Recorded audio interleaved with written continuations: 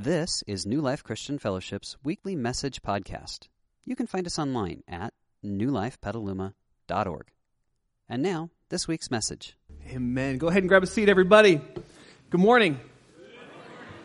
Man, it's so good to be with you today. If you're new with us today and we haven't had a chance to meet yet, my name is Kevin. I'm one of the pastors here, and it's my privilege to guide us for the next 35 minutes or so as we continue to connect with God. I just want to share a few things. There's so much that I'm excited about right now. I thought I could really spend a whole day just telling you all the great stuff God's doing in our church, but I just want to share a few things that God is doing because I wish you could be a mouse in my pocket some days and just hear the stories that I hear about lives being changed. But did you know that just like in this past couple of days, we had our junior and senior high students go on a retreat, and God just really met them in powerful ways. That was awesome this weekend. Did you? Yeah. I love it. They spent the night here last night, by the way. They slept on the floor, which meant I got to play games with our junior and senior hires this morning before church started, which was so fun.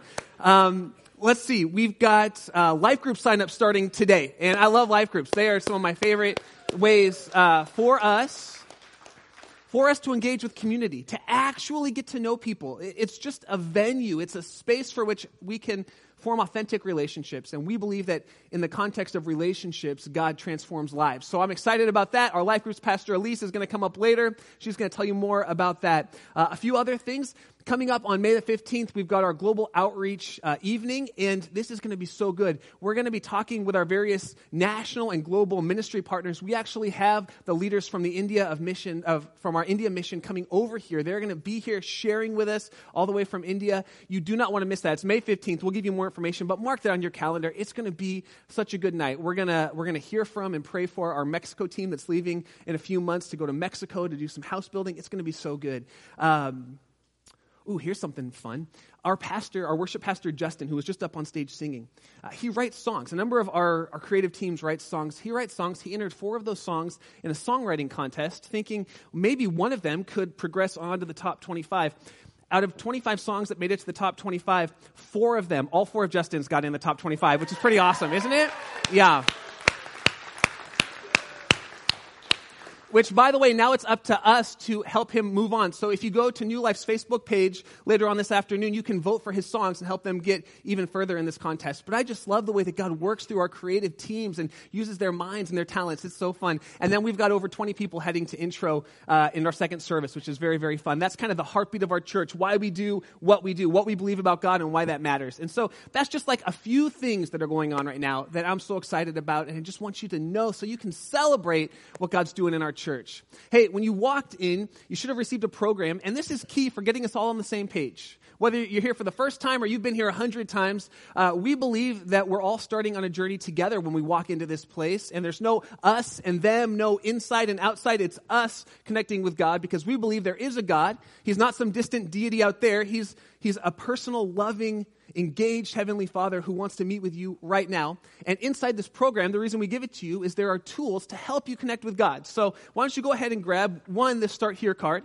If you want to sign up for a life group later, this is going to be your ticket. This is your golden ticket, and everybody's got a golden ticket. So go ahead and get that filled out so you can use it later. The other thing you want are our teaching notes because they have the Bible verses we're looking at today, some fill in the blanks, and some things to be thinking about throughout this week. While you're getting that ready, I don't know about you, but I love adventure. Anybody else love adventure? You can raise your hand, fist pump, whatever you got to do.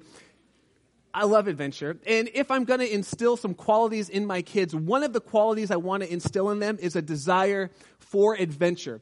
And so my wife was out of town this weekend. Always a great way to start a story. My wife was out of town this weekend. And I bought this 4-foot rubber dinghy, like raft thing. You know, with the oars that you have to screw together? It came in a box about this big. And we went to Doran Beach, and I decided I'm gonna blow this bad boy up for like a half hour, and take them out in the water. And so I texted Maria, who was not there, and said, "Hey, I'm taking the kids out." I took a picture, taking the kids out in this dinghy. She said, "I hope you have a life vest, and this is what you get if you're married to me." I wrote back and said, "I don't need a life vest. Jesus is my life preserver." That's what I. So funny. I was laughing on the beach because that was so funny. And then I hashtagged oversaved. That's what I wrote back to her next because I don't know about you. I crack me up. I think that was so funny. So I blow it up, and I get the picture, and I get him into the water. And if you've been to Dorne, the waves are like this high for like 3 feet, right? So I get him into the boat, and I jump in, but I'm like 2.5 feet out instead of 3 feet out. So I get in, and this wave comes crashing into the side of our boat, right? And everyone's wet. I jump out, I get out, and I'm bailing water with my hand. We finally get back in the boat, and I'm rowing through, and the kids are loving it. And I'm singing to them my own version of the Gilligan's Island theme song that I made up, like top of my lungs, just singing it. The beach can hear us. And we're out there, and if you've been to Doran, there's that jetty, and people fish off the jetty, and there were some sea lions over there. So I thought to myself, yes, we are going over to the sea lions. That is a good choice. So I'm rowing over to the sea lions, and we get close to like 15 feet away, a safe distance from the sea lions, and they see our boat, and they think we've got fish, like we're fisher people. And I just watched Ron Howard's remake of Moby Dick the night before. Did I mention that? So I've just watched Moby Dick. The sea lions and they see us, and they start coming towards us, and I'm thinking, what's going to happen? Because I know that their little backsides are only like digging in a little bit into the rubber boat. My backside is digging deep. So I'm thinking if someone's going to get hit, it's going to be me, right? And they come up, and I'm not joking. The sea lion comes up like 4 feet away from us, and he's just staring at us. And you don't know how big a sea lion is until you're like, a foot off the water looking at it in the eye. And I'm thinking we're going to get flipped, but the kids are, Jesus is my life preserver. The kids are fine. They think it's great. Landon's dingling his fingers, and I said, son, not a good choice. Right? They think we have fish. Sea lions are our friends, but, woo. So he pulls it back in, and the sea lion comes right up, and it just swims right under us. And it went on, and it was the coolest thing ever, right? I got back in, and I was just loving it. And then my Coast Guard friend sent me a post that said, hey, just so you know, if you don't have life vest, even if he is your life preserver, if you don't have life vest and the Coast Guard comes in, they'll give you a ticket. So at that point, Jesus was still my life preserver, but I deflated the boat, and we will get life vests for next time when we go out. But I love adventure. I love it. And that's why I love the series we're in right now. Because the series that we're in right now is all about an adventure with God. The series is called The Good Life, and it comes from Jesus' most famous sermon called the Sermon on the Mount, where he goes up on this hill and he's teaching a wide variety of people, some non-religious, some people who were paid religious people, and he gets up on this mountain and he says, I want to teach you about something called the kingdom of heaven. And he says that you and I are dual citizens. We live in the kingdom of this world. We are U.S. citizens, many of us, but we also are citizens of this thing called the kingdom of heaven. And two characteristics of this kingdom are, one, that in the kingdom of heaven, if you're a Jesus follower, if you're a Christian, you are God's child. And that's something that cannot be robbed from you or taken from you. When you become God's child, you get adopted into his family. That's one distinctive. And the second distinctive of this kingdom, the kingdom of heaven, is that the kingdom can never be shaken. That ultimately God will put all things right, whether in this world or in eternity. And so Jesus said it this way, the rain can come down, the floods can come up, the winds can blow, but your house does not have to be knocked over, because ultimately this kingdom that you live in can never be shaken, because God will either make it right here or make it right in eternity. And he says, based on that, I want to take you on a little adventure. And the adventure that Jesus takes us on in this sermon, the Sermon on the Mount, his most famous sermon, and the longest sermon that we have recorded of him preaching, he says, I want to take you on an adventure of understanding what it looks like to live in this new kingdom as citizens of this new world. And I'm not going to give you a list of things to do, because we all know that doing things won't actually change what's going on internally. It might shape our actions for a few weeks or months, but it won't ultimately transform us. So Jesus says, I'm not going to start with what to do. That's like the top level. He said, I want to rewrite some of your narratives about how life works down here.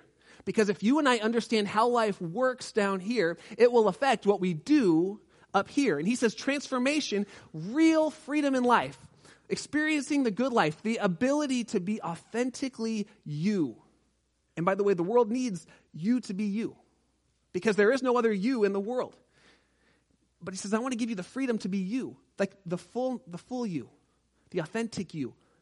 the you that experiences life that you were created to experience. And that happens when we start rewriting some of these stories about how life works. And so it's really an adventure. No shame, no guilt, no condemnation. Jesus would say it this way: you're just entering into this new culture. It's time to start learning some new stories. Don't worry about the stories you knew, because that's when you lived in this other culture, the United States, as a citizen here. But now you're dual citizens living in the kingdom of heaven. So you don't have to be ashamed of what happened there. You don't have to be embarrassed about what happened there. You don't have to feel guilty about what happened there, because now you're living here and it's all brand new. And so he starts telling us these stories about the way the life works. And today he says this: I want to tell you a new way to view each other, to view other people. A way that takes them, puts them in a position where the other person, the person sitting next to you, the person sitting across from you, the person who's in front of you, meets their deepest needs as a person. This way of viewing each other helps someone meet their deepest needs. And this way of viewing each other that Jesus talks about, it actually allows us to experience freedom at some of the deepest levels. Freedom from guilt and shame that happens when we don't view people as people, but when we view them as objects. And the enemy of God wants to use that objectification of people to make us feel ashamed or embarrassed or isolated or alone. And he says, no more isolation, no more shame. You're new, and this new way of viewing people will change everything. But whenever Jesus preaches, he's not preaching on a standalone. He's actually preaching on the things that God has revealed already. And so when you have your Bible, it's kind of split into two pieces. The Old Testament, which is the story of God's people, the Jewish nation, throughout history. And God weaves them together from one family to a whole nation of people. It's this unique story of them. And then you've got the New Testament, which starts with the life of Jesus and then goes on into the church. And so when Jesus is talking, he's going all the way back oftentimes to the Old Testament of the Bible and saying, let me fulfill what was actually going on here.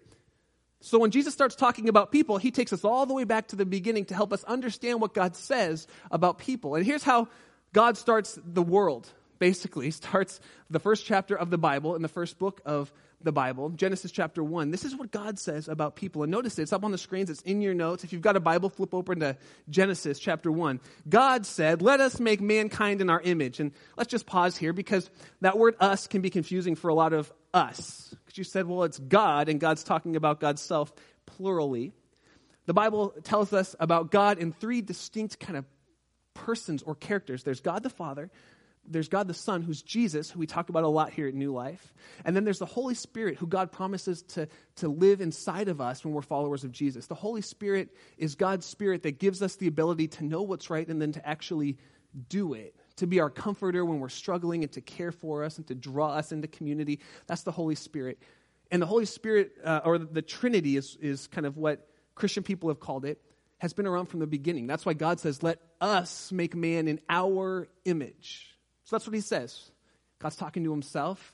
He says, let us make mankind in our image and in our likeness, so that they may rule over the fish in the sea, the birds of the sky, over the livestock and all the wild animals, and over all the creations that move along the grounds.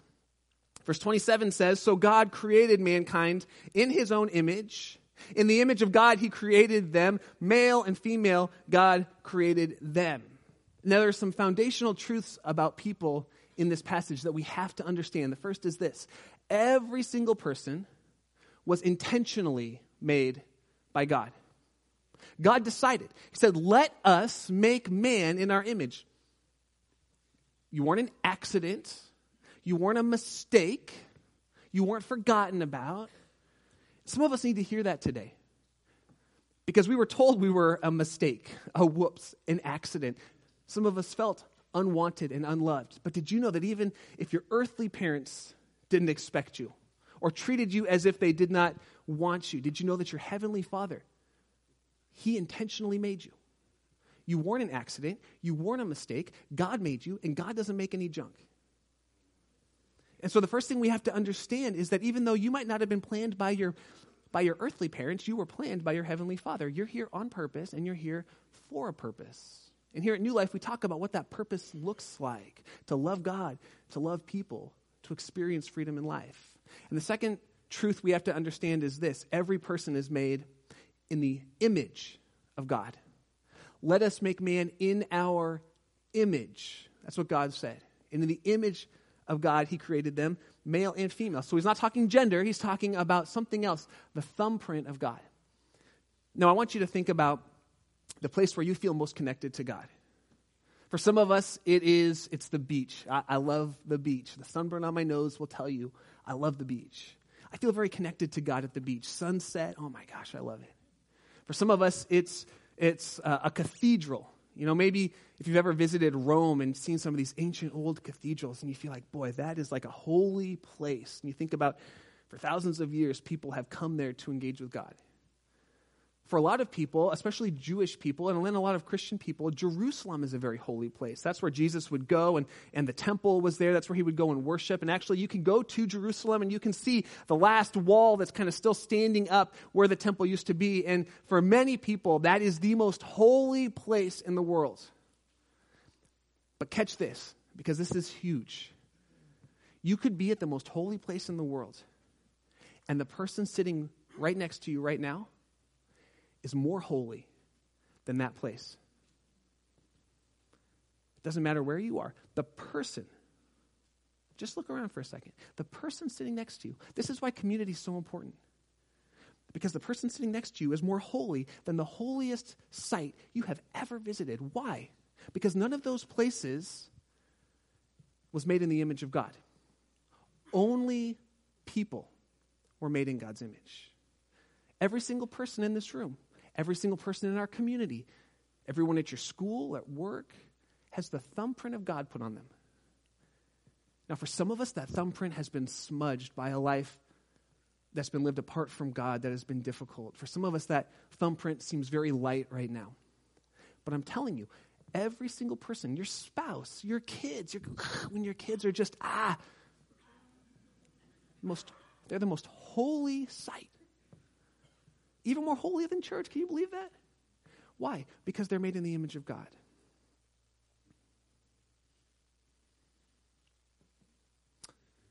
So I started writing recently. I usually write my sermons here at the church, but I started writing at this really cool, like, hipster coffee shop downtown. And I'm not going to tell you which one, because then you'll start coming to it. And while you're holy, I just need the space to be mine, okay? I'm just kidding. Some of you saw me there, so you can start telling them, Petaluma Coffee and Tea. So I've started writing some sermons there. And I did that intentionally because I realized that writing in my office with the doors shut and the walls around me, I miss out on people. And I need to see people. I need to be around people. So I put my headphones in and I just started writing. And it was so fun. I was there writing this message. And this dude's sitting over in the corner, and he's like this conspiracy theorist guy. It's awesome. He's telling everybody how Einstein was a fraud and this and that, like going off. And he's got all this evidence. He's like, you can see it on the web. And I'm thinking to myself, well, sure, of course. Then it must be true because, he's just on and on. I love it, right? But he is convicted. And then there's these business women talking, and they're talking about their meetings coming up that day. And then I saw a retired friend of mine who comes to New Life, and he's sitting there, and so we exchanged, glances. I said hi. He's telling me about life, and I realized, boy, sitting in that coffee shop, I'm in the midst of God's most sacred treasure. People. Isn't that incredible? And that's why, when Jesus starts writing about people, he has a lot to say. Because people were made intentionally by God and are image bearers of God. So in Matthew chapter 5, when Jesus starts talking about people in the Sermon on the Mount, he's going back to Genesis and saying, remember, people are holy. And this is how people need to be treated in light of that holiness. And here's what he says in Matthew 5:27. You've heard that it was said, that goes back to the Old Testament, you shall not commit adultery. But I tell you, anyone who looks at a woman lustfully has already committed adultery in his heart. Now, back in Jesus' day, adultery was when two people had sex, and at least one of them was married to someone else. So not all that uncommon from our definition. But in practice, it really only affected women. Women would be oftentimes killed for it. Now, men would oftentimes get away with it.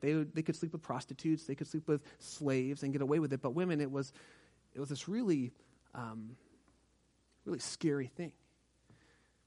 And Jesus says, remember, we talked about this a few weeks ago. Sex isn't about sex. Sex is about relationship and engagement. But here's what he's saying.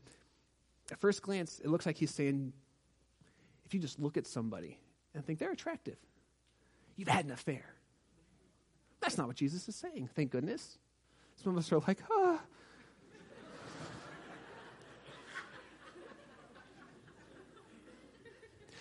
No, Jesus is getting to the heart of the issue. And he uses this really interesting Greek word. It's the word that gets translated lust in the English language. And it's this word epithumia. And epithumia is this. It's the intentional cultivation of sexual desire for the sake of the feeling itself, what it does to me. It's different than attraction, because attraction notices beauty. We can see beauty in people. Lust takes the mental binoculars and zooms in, right? Does that make sense? And it's different than love because love looks in the eyes. Lust looks 8 inches below, if you know what I'm talking about. Okay, it's different. Love sees a person. Lust sees characteristics, attributes, body parts. I remember discipling a few guys when I was in college, and we were reading this book, and we started talking about this idea, this topic. And this one dude says to me, because we're saying, college guys are like, that's something that comes up from time to time. And this one guy says, I don't know what you guys are talking about. Yeah, I check out women, but when I look at a woman, I look at her hips because I want to see if she's got good birthing hips. That's what he says to me, straight-faced. And I just sat there, and I tried to hold it in, right? Like I tried. But I just had to say, you are so full of it. Are you kidding me? You're 19. You're not looking at her birthing hips. You're looking at something else. Let's just call it what it is. He's like, I would never do that. I said, you are such a liar. That is hilarious. No. He got up and stormed out, He was all mad at me. I'm like, come on. Yeah, birthing hips. Never forget that. So funny. But lust zooms in on body parts. And then it just keeps coming back. Love values people. That's what love does. Lust degrades people, objectifies them. That's what epithumia is. That's what Jesus is talking about. And it could be that we're mentally fixating on characteristics, physical body parts, that kind of thing, but also lust can zoom in on a certain persona. Like if you've ever read a book where the main character is Dirk or Brock, you're walking the line. If you've ever watched a movie with Prince Charming and you thought to yourself, I want my husband to be like Prince Charming, you're setting yourself up for epithumia. And here's why. No one is like Prince Charming. Prince Charming is a 2D character. Your husband is a 3D man, for better or worse. And lust turns people into images. Love looks at people as 3D persons made in the image of God. Do you see the difference that he's talking about here? And Jesus says that part of learning how to live in this kingdom is understanding that people are sacred and valuing the sacred nature of the other person.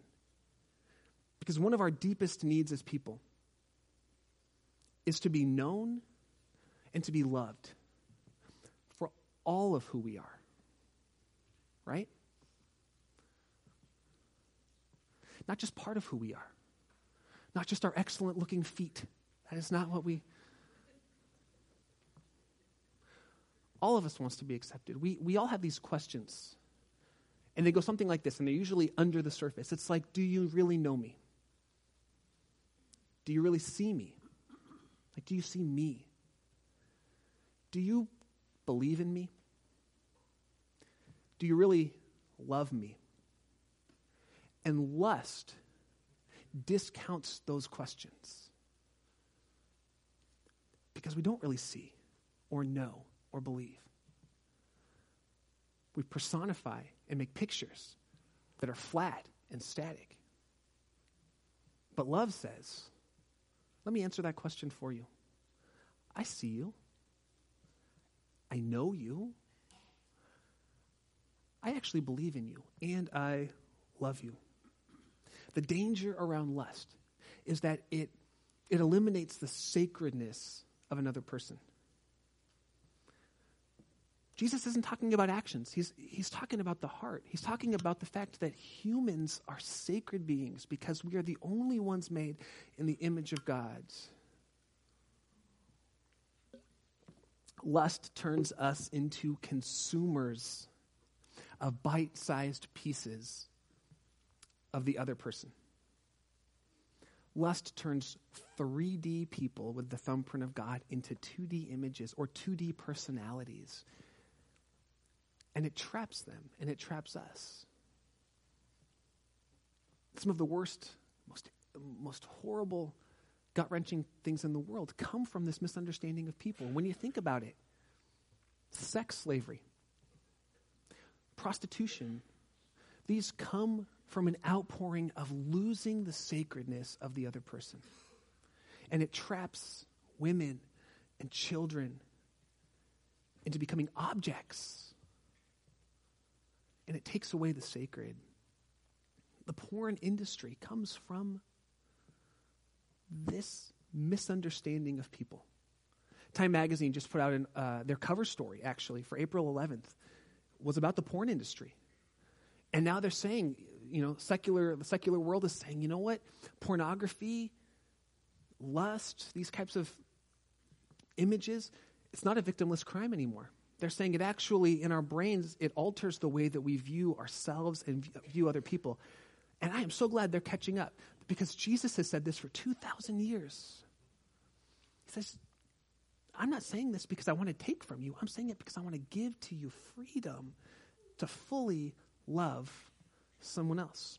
Now, none of us would say sitting here, based on that description, boy, I really want to epithumia, right? I love it. I love what it does to people. I love what it does in my own heart. None of us would say that. But the question becomes, how do we change that? Not with our actions, because most of us, if you were raised in a church, and when it came to this topic, here was the action point. Stop it. Okay? That's disgusting. You are dirty. Don't do that. Jesus actually says something that debunks the stop it theory that some of us had in church. And he says it by going to the extreme, by using a literary tool called abductio de absurdum, which means to take something to the absurd. And here's what he says. If your right eye causes you to stumble, go ahead and just gouge it out. Gouge it out. Better for you to lose one part of your body than for your whole body to be thrown into hell. And if your right hand causes you to stumble, go ahead and just whack it off. Just cut it off. It's better to lose one part of your body than for your whole body to be thrown into hell.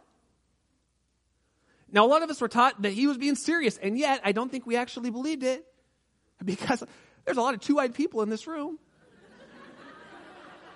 And I shook a lot of hands walking in. Hey. So what's Jesus doing here? He's debunking the theory that we can stop it by just stopping it. He says that's as absurd as saying you want someone to have a desire to stop stealing, cut off their hands and they won't want to steal anymore. That doesn't work.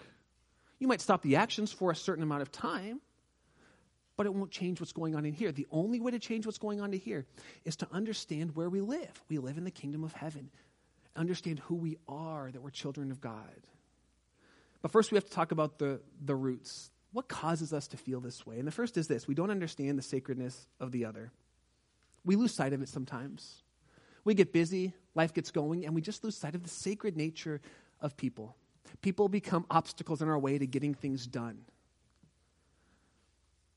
It was Thursday afternoon, 5 minutes before I was supposed to leave. Now you have to understand, Thursday is my Friday.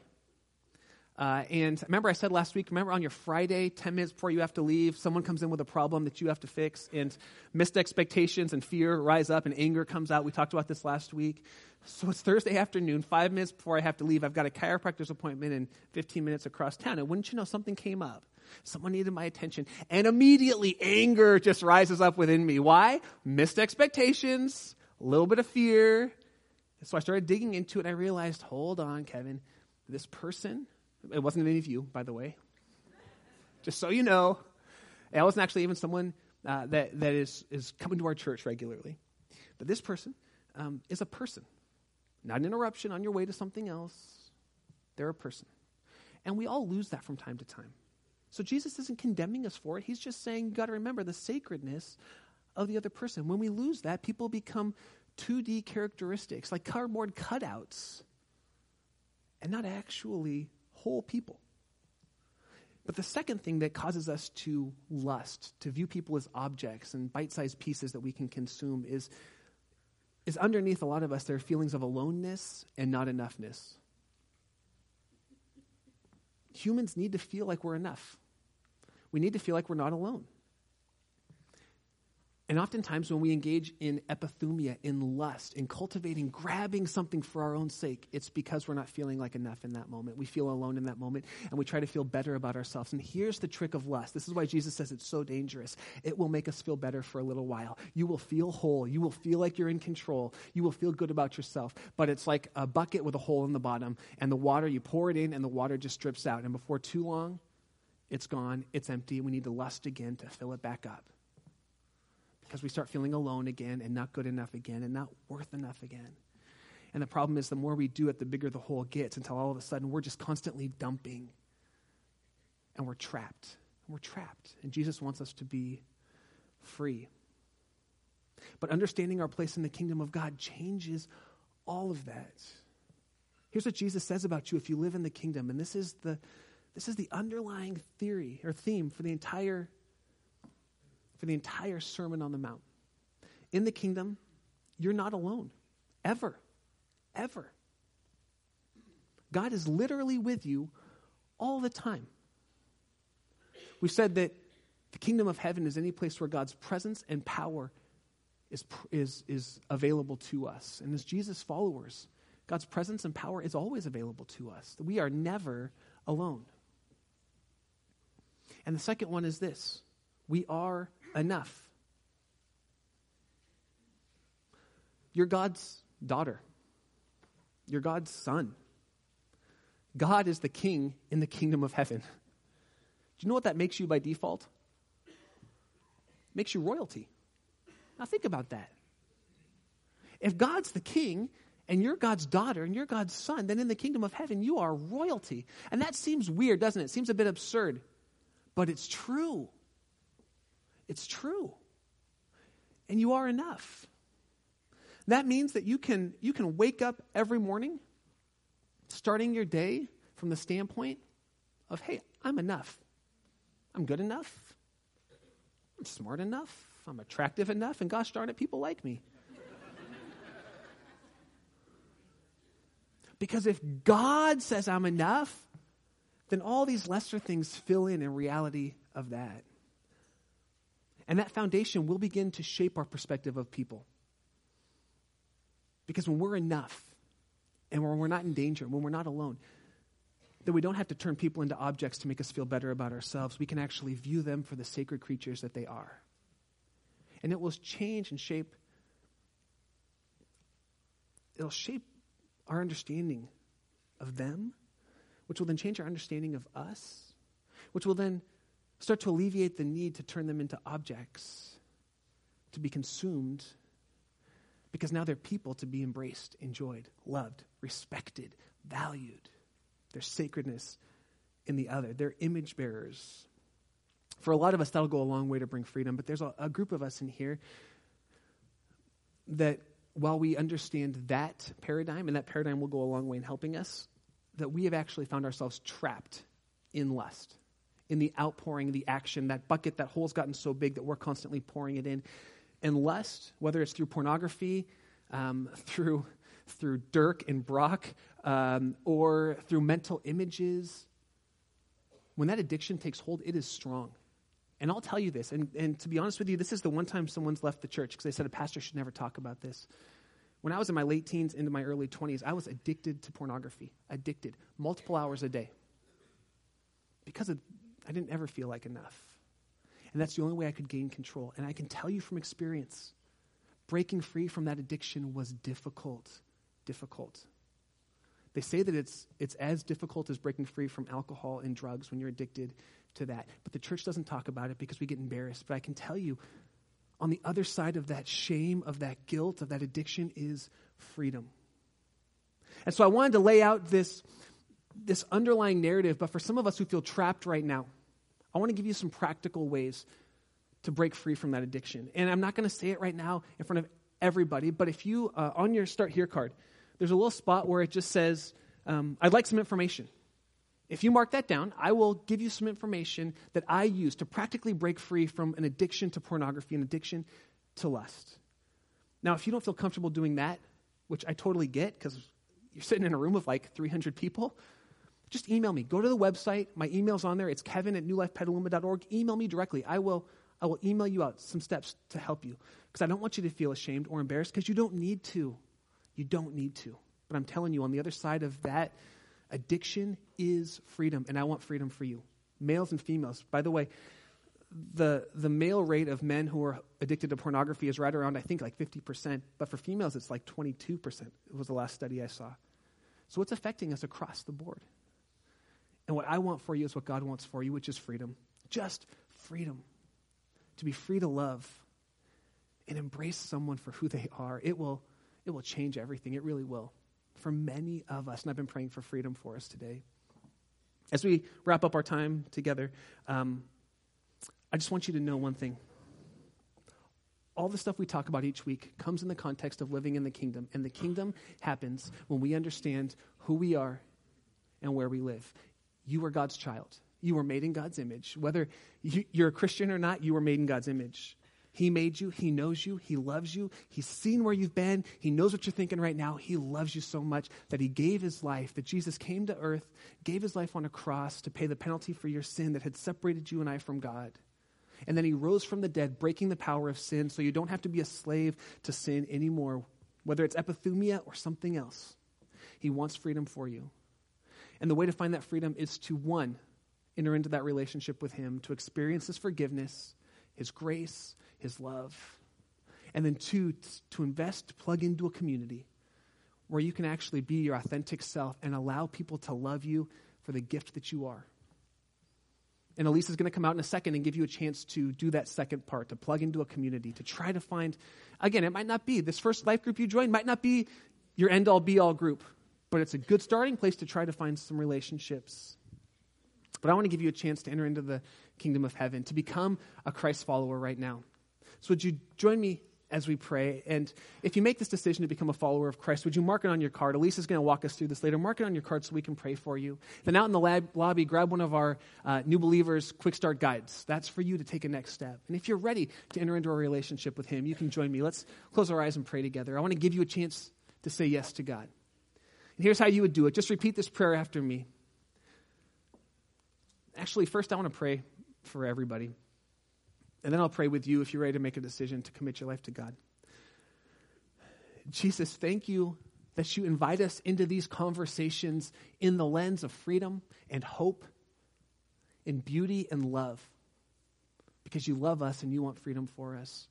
If I have friends in this room today who this is bringing up both hope, but also a mixture of hope and embarrassment, conviction mixed with a little bit of shame, I pray, Holy Spirit, that you would clear out the shame, that you would clear out the embarrassment, and that you would bring only hope and conviction that would cause my friends to take their next step towards freedom with you.